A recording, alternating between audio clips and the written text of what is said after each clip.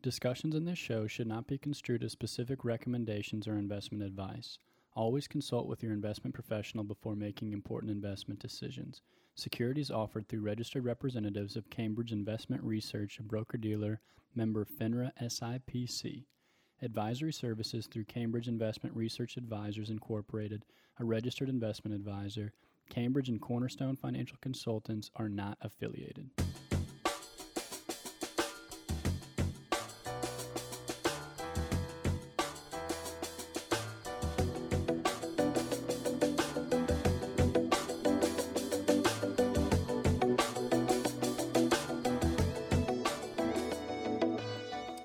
Hello and welcome to the Journey Mindset Podcast. My name is Sean Ulrich and I'm a financial advisor at Cornerstone Financial in Washington, Missouri. And I'm joined today, as always, by my co-host Ron Cheer. And Ron is a former financial advisor with a wealth of knowledge on all things investing. So we are lucky to have him today. And Ron, man, what is one thing you are doing to enjoy your journey this week? Goodness, Sean, I love the thermometer right now. It's finally cooled off. It seemed to me like the summer was about 8 months long. It just seemed to go on and on and on. And I like cool weather. I really feel invigorated when it gets when we get to these kind of nice cooler temperatures. I just really get fired up. And how about you? What have you been doing? So I was able to go down. I got to visit Table Rock Lake for the first time. That's a nice place. Yeah, over the weekend. So it was cool to kind of get the lay of the land there. And I've got a good friend that's got a nice boat. So I was able to check that out. Right. And do a little fishing? We were not able to this time, but in about a week or two, we're going to go down for my brother's bachelor trip and hopefully snag some big ones. Now, I've heard that the bass fishing tournaments that happen at Table Rock Lake are some of the best in the country. Well, they are kind of noted for that. And as you probably could tell, it's not near the commercial place that the Lake of the Ozarks is. I think it's for people who are pretty serious about fishing. Yeah, I like that too. It was something for me that I could definitely see myself, being down and around there more often. And our topic for this week is going to be evaluating different retirement withdrawal strategies and seeing what, that might look like for most of our listeners. So we're going to break down some possible streams of income once people reach that retirement age to be able to draw from and figure out which one makes the most sense. So we need to thank the YouTube channel Money Evolution for the show idea today. But without any further ado, let's get into our discussion topics. And those are number 1, Social Security. Number 2, pension income. Number 3, retirement, non-retirement assets, or just regular individual investment accounts. Number 4 would be traditional assets like 401ks or traditional IRAs that are tax deferred. And then number 5 would be Roth assets. So we'll kick it off by asking you, Ron, what comes to your mind when you think of retirement withdrawal strategies? The more the better. That's what comes to my mind. No, I a lot of different things, Sean, and we're going to cover this. But I think the key is that when you have actually through your work life and up to retirement, you're in what's called the accumulation stage, and that's you're trying to gather wealth and get your debt paid off, and then so that at the time when you do decide to call and tell the boss, hey, I'm not coming anymore, I'm not coming into the office, or I'm not going to work, that you actually have the income, and that's what it's all about. And if you do your homework and you start early, it can happen for everybody. Yeah, and when you come into this industry for the first time and you get a firm grasp of just all the different sources of income that can come in, right. I do think this is an important conversation to have, and even having some knowledge on that front end can be huge. And as I dove into this first topic that we're about to talk about, Social Security, it's pretty clear that not everybody has a super firm grasp on the best way to navigate it. No, and there's so much misunderstanding about Social Security, and I have to put Medicare in that same bucket. People don't really realize that Social Security and Medicare is a social program. That is true, but it's not a free program. People who work, and right now you're paying for your future Social Security and Medicare benefits that you're going to draw at some age, and it's currently 65. But you being such a young puppy, you probably might be 70 by the time time you get there, and it could even be they may hold you out of the system even longer. But nonetheless, it's out there. And I am interested to see how that changes going forward, but I'll be optimistic. I'll hope that they'll figure it out one way or another. Well, I think that there's enough political charge in the Social Security and Medicare program that one thing the politicians have learned is that old folks vote, and and they vote with their pocketbook a good many times, whether that's good or that's bad. But nonetheless, I do think that most politicians are very, very careful about touching those two social programs. And if you're somebody that's wondering just how this conversation starts between somebody that's about to claim Social Security with a financial professional, one of the easiest ways that conversation can start is through some financial planning software where you actually plug in the assets that you have, and it gives you a recommendation that allows that conversation to really get going. And the first point that needs to be made, about people trying to figure out not only Social Security, but like you said, Medicare on us, it usually causes just a ton of stress and confusion, for people that are heading into that situation. It does. It truly does. And it's, once again, it's the fear of the unknown, but it's navigable. If you don't understand it, get somebody to help you. And I recommend people in our office here. I mean, they'll walk you through it, but there's a number, one or two people that have been through the process before, and it's not as difficult as you might think it is. Absolutely. So some good things to know are, according to AARP.org, a surviving spouse can collect 100% of the late spouse's benefit if the survivor has reached full retirement age. But the amount that they can claim will be lower if the deceased spouse claimed benefits before he or she reached full retirement age. Right. And if you're wondering what full retirement age is, that's age 66 or 67. And so depending upon your year of birth, when you reach full retirement age, you can get full Social Security retirement benefits tax-free. However, if you're still working, part of those benefits that you're receiving from Social Security could be subject to taxation. And the last opening point on Social Security is that according to Forbes.com, for 2021, the maximum Social Security benefit is $3,011 per month at full retirement age. And those that wait to claim benefits at age 70 could receive as much as $3,895 per month if you wait to that final time period. And in case you were wondering, the average Social Security benefit in 2021 is $1,543 per month. So, Ron, what's your first bit of thoughts on some of those opening points on Social Security? Well, I think that one of the thoughts I have is Social Security is one of those entities that would be in much better sound financial shape. What's happened through the years is our Congress has seen the large pool of money that has typically been in the Social Security program, but because people paid into Social Security. And what Congress has done, and it's unconscionable, and here I go on a tirade about the government, but this is an absolute fact. They've taken money out of the Social Security pool, and they've thrown in a paper IOU. In other words, Congress, the 86 Congress agrees to pay back the $4 trillion that we took out of Social Security. And if you think I'm kidding about that, I'm not. That actually has happened. And that's why sometimes there's a little stress on the Social Security program. And that should not be. So that's one of my thoughts about that. Social Security is not a free program. If you look at your paycheck and you see FICA, that includes your Social Security future benefit and your future Medicare benefit. You're paying that. You're paying it forward. You're paying it in advance. Is what you're doing. And that's a great way to set the table for just what people are going to see, when they start to list out the different options that they have. And those three different options are: you have the ability to take Social Security first at age 62. You can take it at full retirement age, which is 66 or 67, right. Or you could take it at age 70, which is when you would get your maximum benefit. And along with this, you're going to get benefit estimates for each of these choices, meaning how much you would actually receive per month if you chose each one.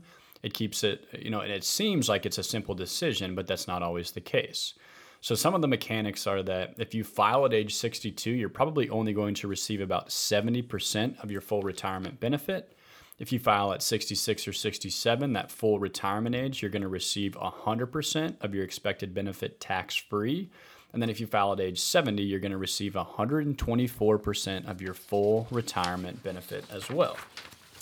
So some of the arguments that people can ask, that I've seen when we were doing our research was people can make the argument, well, what if I die early? I should start taking these Social Security benefits earlier, which, I can understand where people are coming from with that. But at the same time, if you're patient, if you take care of your health, it can make more sense to wait a little bit longer. Right. So do you have any initial takes, Ron, on just when is the right time for people to be drawing from that Social Security? Well, I think you have to begin with, nobody knows at what point we're going to pass on. Only the Lord knows that. And he isn't too good about sharing that with us and for good reason. But I think what you have to look at is you have to look at your life circumstances at the time when you become eligible at age 62, if that's the right thing for you to do, and I think you need to get some help with that if that's a struggle.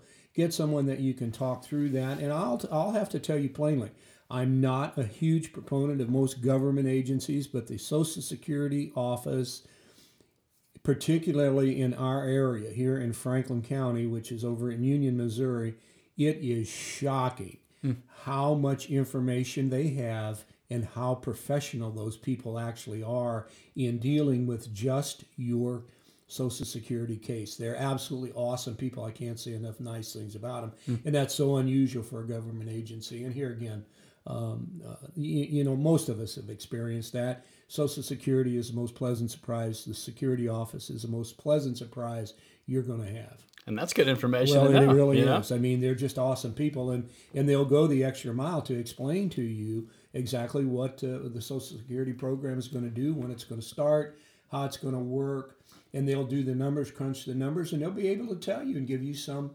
thumbnail sketch of which way might be best for you to do it. They don't make the decision for you, but they give you the information so that you can make an informed decision, and that's always the key. And for you as a listener to go into that conversation with just a little bit of head knowledge heading in, again, maybe consider waiting on claiming some of those benefits just in case that spouse of yours, if you pass away unexpectedly, right, that spouse can receive that bigger benefit or that bigger cushion down the road if you're the sole earner to help them out, because again, they're going to be able to get that benefit that you claimed at a later time.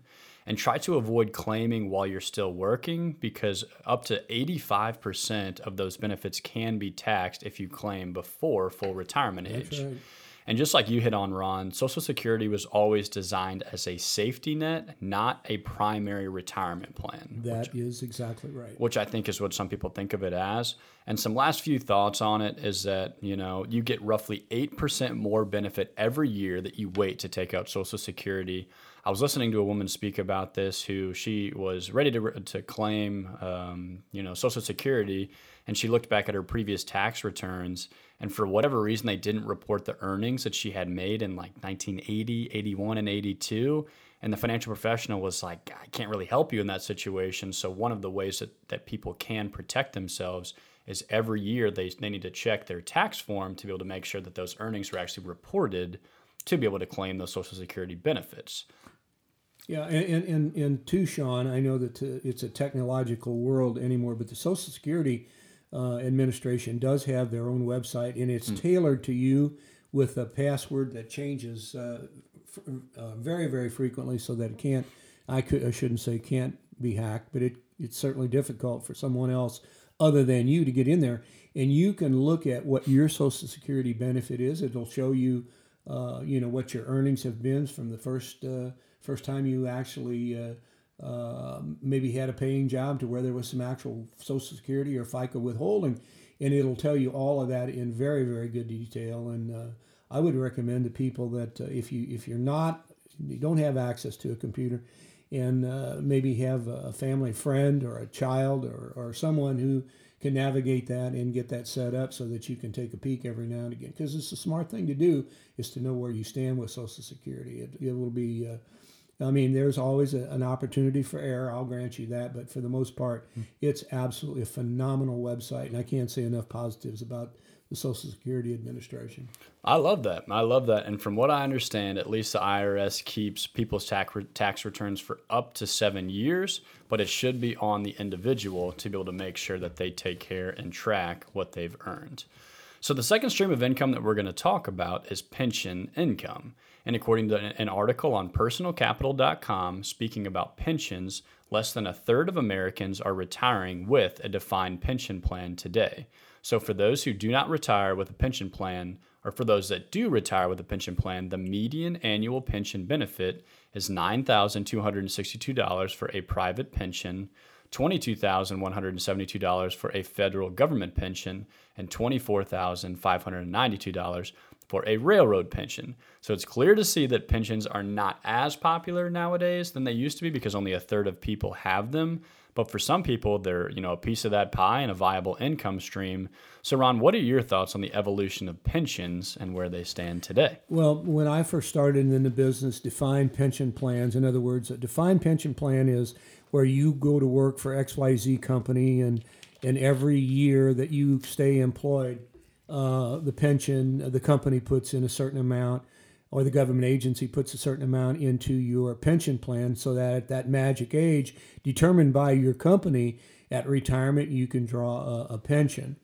Now that went through a pretty drastic change back 30, 40 years ago to where we have the defined pension plans went away. And we'll touch on this, but we had 401ks. In the case of public quasi-government employees, you have a 403b. But nonetheless, what it's done is it's shifted the pension burden from the employer to the employee. And you know what? People say, well, that's just another way for a corporation to pay less money in benefits. That might be at the root of it, but the best part of it is it puts you in control of what your future is as far as retirement's concerned. And that's a scary thing for some people because, let's face it, there are those who walk amongst us that don't have the greatest amount of self-discipline in putting away money for the rainy day or for the future. And that's one thing the defined pension plan did for you, but it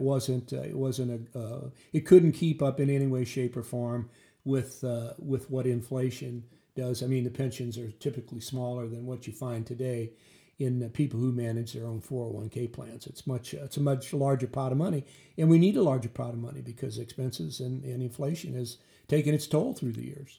And that's good perspective too, because I really don't know too many of my good friends that will go to work for a company and expect a pension at the end of it. I think that they're going into it knowing that they're going to contribute to their 401k, they're going to have their own individual investment accounts, and that's it. I don't think they expect that. If a pension is still there today, it's unexpected. Well, and that's the other thing, the government pushed for this because let's say, for instance, you get within 5 years to retirement, and you had a defined pension plan, and your company you worked for was a great solid company for 25 of the 30 years you worked there, but then all of a sudden they financially struggled and actually went bankrupt and went out of business. What happened to your pension plan? Well, let me tell you what happened with it.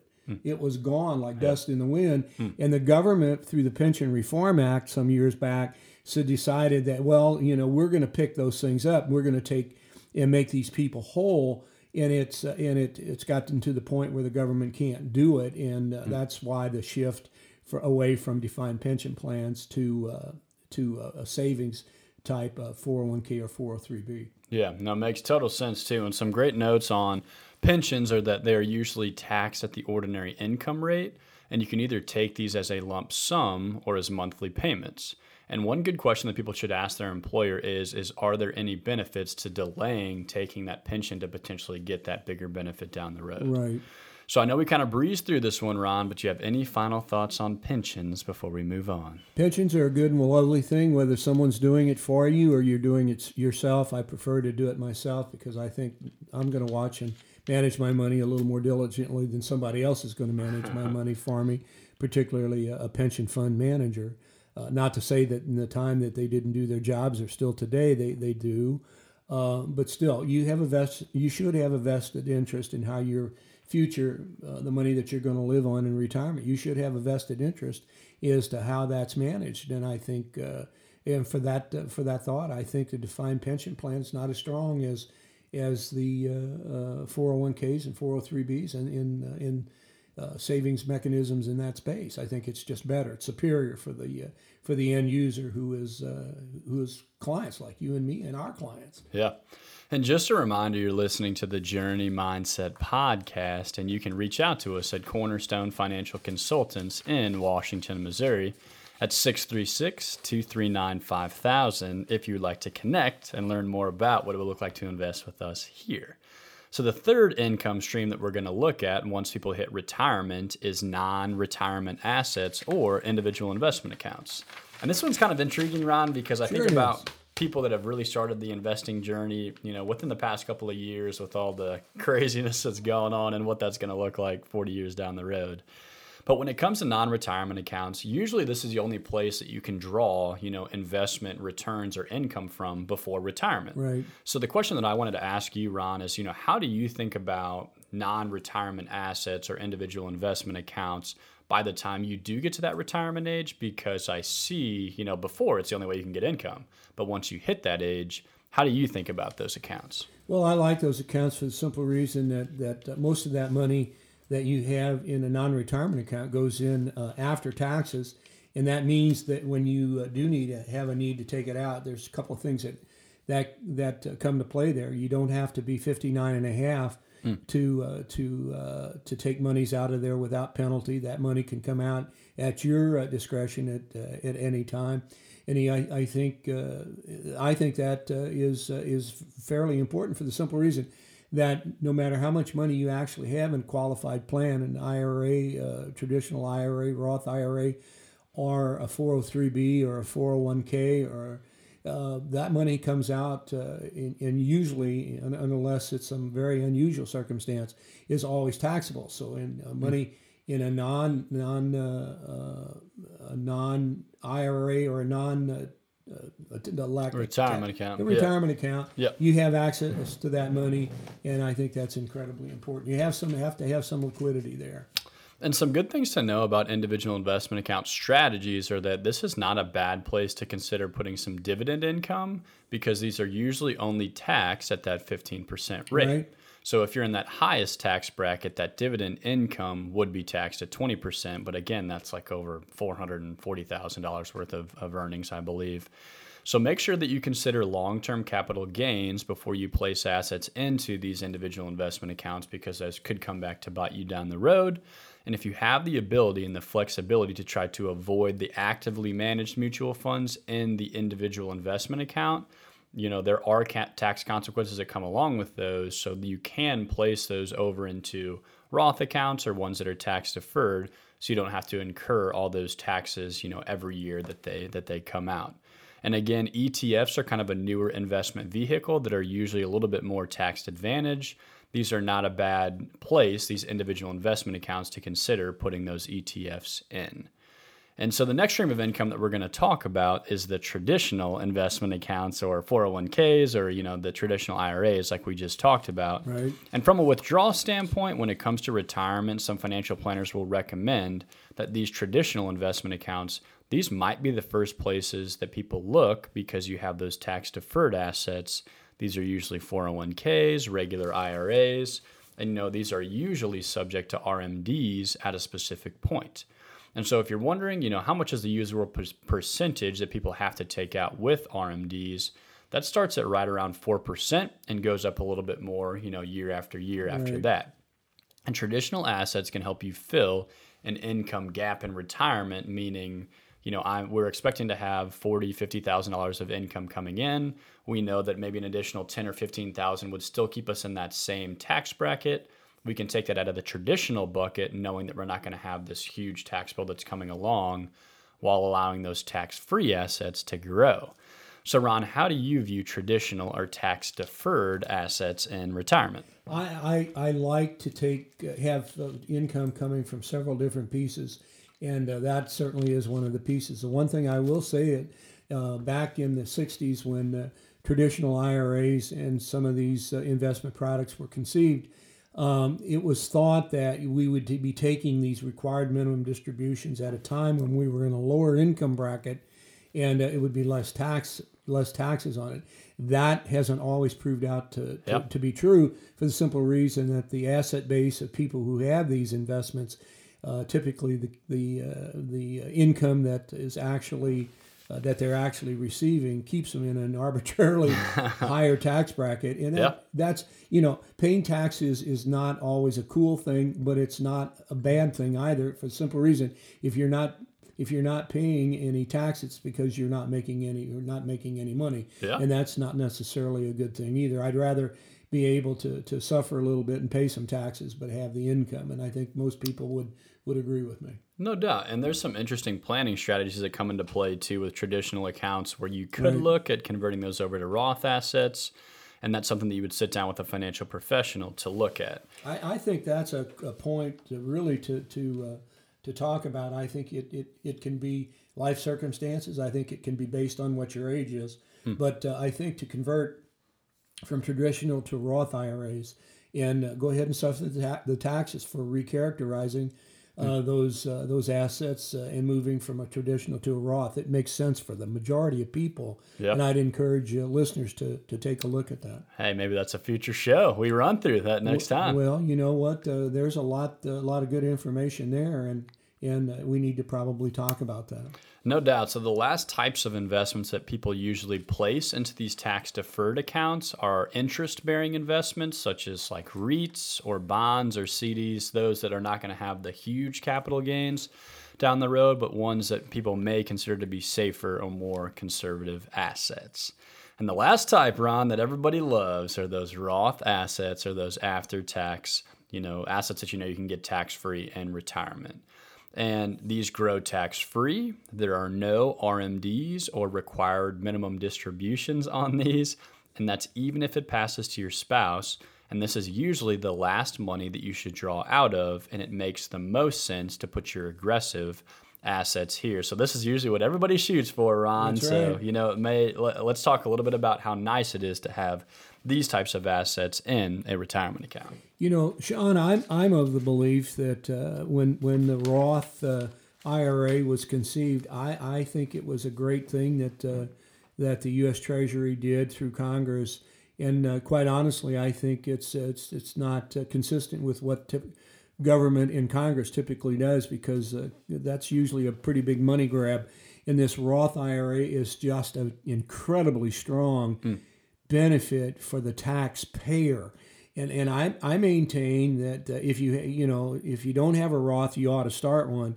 At some point in time, particularly with the administration and the money that we spent in some of these social programs to get through COVID, they're going to be they're going to be continually looking for more taxable ways to tax the taxpayer. And I think that at some point in time, I could see actually Congress kind of undoing the Roth IRA because it's too strong a tax benefit. Once that money gets put in there, it grows and it's all yours. They don't get one penny of it, and I think that's going to bother some people down the road, particularly those in Congress. I think so too. And again, with what we've talked about on most of our shows, getting started as early as possible, what a huge benefit, to be able to take that money out. It's incredible. Without having to pay taxes on it. So if you're somebody that's wondering, okay, I am able to stack up a good amount of money in my retirement account, and if it's in a Roth IRA account where you're not having to pay taxes on it, if you're lucky enough to be one of those people that builds up $1 million in a retirement account and you follow that 4% withdrawal rule, that's going to be about $40,000 worth of tax-free income you're going to be able to draw out just from that Roth IRA, just from one account. And if you are able to be lucky enough to have $2 million saved up in that account, 4% withdrawal on that would be $80,000 worth of income, which is more than enough than what most people want, strictly from one income stream in retirement. Just a little frame of mind for people to be able to think about. Right. So in conclusion of our show today, guys, we talked about number 1, Social Security, number 2, pension income, number 3, non-retirement assets, number 4, traditional assets or tax deferred, and then number 5, Roth assets. So before we wrap up our show today, Ron, do you have any final thoughts on these retirement withdrawal strategies? I do. I think it's wise to have a good mix of income sources, but beyond that, what I would say to the listener, if you're out there and you're 25 or 30 years old, get started somewhere, do it on your own or whatever you choose to do.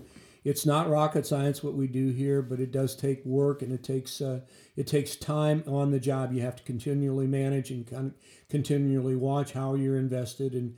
But the key is start early. If you start early, you're going to have a happy ending. One of the saddest things we see in this office is people that come in, and they might be between 55 and 60, and they say to you, well, I just had my 57th birthday, and I think it's time for me to get serious about my retirement. And the truth of the matter is you don't want to crush anybody, you don't want to hurt their feelings, but the truth is you'd like to say, I wish you'd have been here 30 years ago, because that's the key. It's very, very difficult in those later years of your life. Your income is higher, and typically if your kids are grown and the dog has died, you do have more income back in the later years, but that's not the time to start. You have to start saving and preparing for your retirement early in your life. No doubt. And my final thoughts on our show for today is that Social Security, I'm 27 years old. Man, I hope it's around when I get to that point. I think it will be. I hope so too, but I'm not counting on that to be a huge chunk of the pie, by the time I get to that point. Pension income's not a factor in my retirement plan. Non-retirement assets, I mean, people like to have fun with their individual investment accounts. Totally understand that. Traditional assets, if you're going to work for a company, that's usually going to be the ones that you're going to have to draw from, and you can get some good tax strategies off of tax-deferred money. And then number 5, that's the one you want to try to pile your most money into, those Roth assets, those tax after tax that are going to come out tax-free. Yes. Can be such a huge, huge help, for what people want to try to do when they hit that final retirement age. So the reason for the podcast and the real heart behind all of our messages lies in the gospel. We believe that God sent his only son Jesus to this world with a message of good news. The good news is that we as humans do not need to earn our way into heaven. Instead, we need to repent of the current way that we live, living for ourselves in our own personal glory, and instead choose to invite Jesus into our lives to follow his word, what we believe to be truth. Ultimately, we believe Jesus, after living a perfect life here on earth, was put to death for no other reason other than saying he was the Son of God, thus being put to death for our sins, which he knew was going to happen. And we wholeheartedly believe that we were all created to do good works, rooted in truth, what we know to be God's word, driven by love, with this newfound freedom, as a response to this good news. So as always, guys, be sure to connect with us at thejourneymindset.com or visit our company page, cornerstone2invest.com, and reach out to us at Cornerstone Financial in Washington, Missouri at 636-239-5000 if you would like to connect and learn more about what it would look like to invest with us here at Cornerstone Financial. And our goal is to always get to know your particular situation and to see how we can help. So big thank you for tuning in today. We love being on 99.9 KFAV.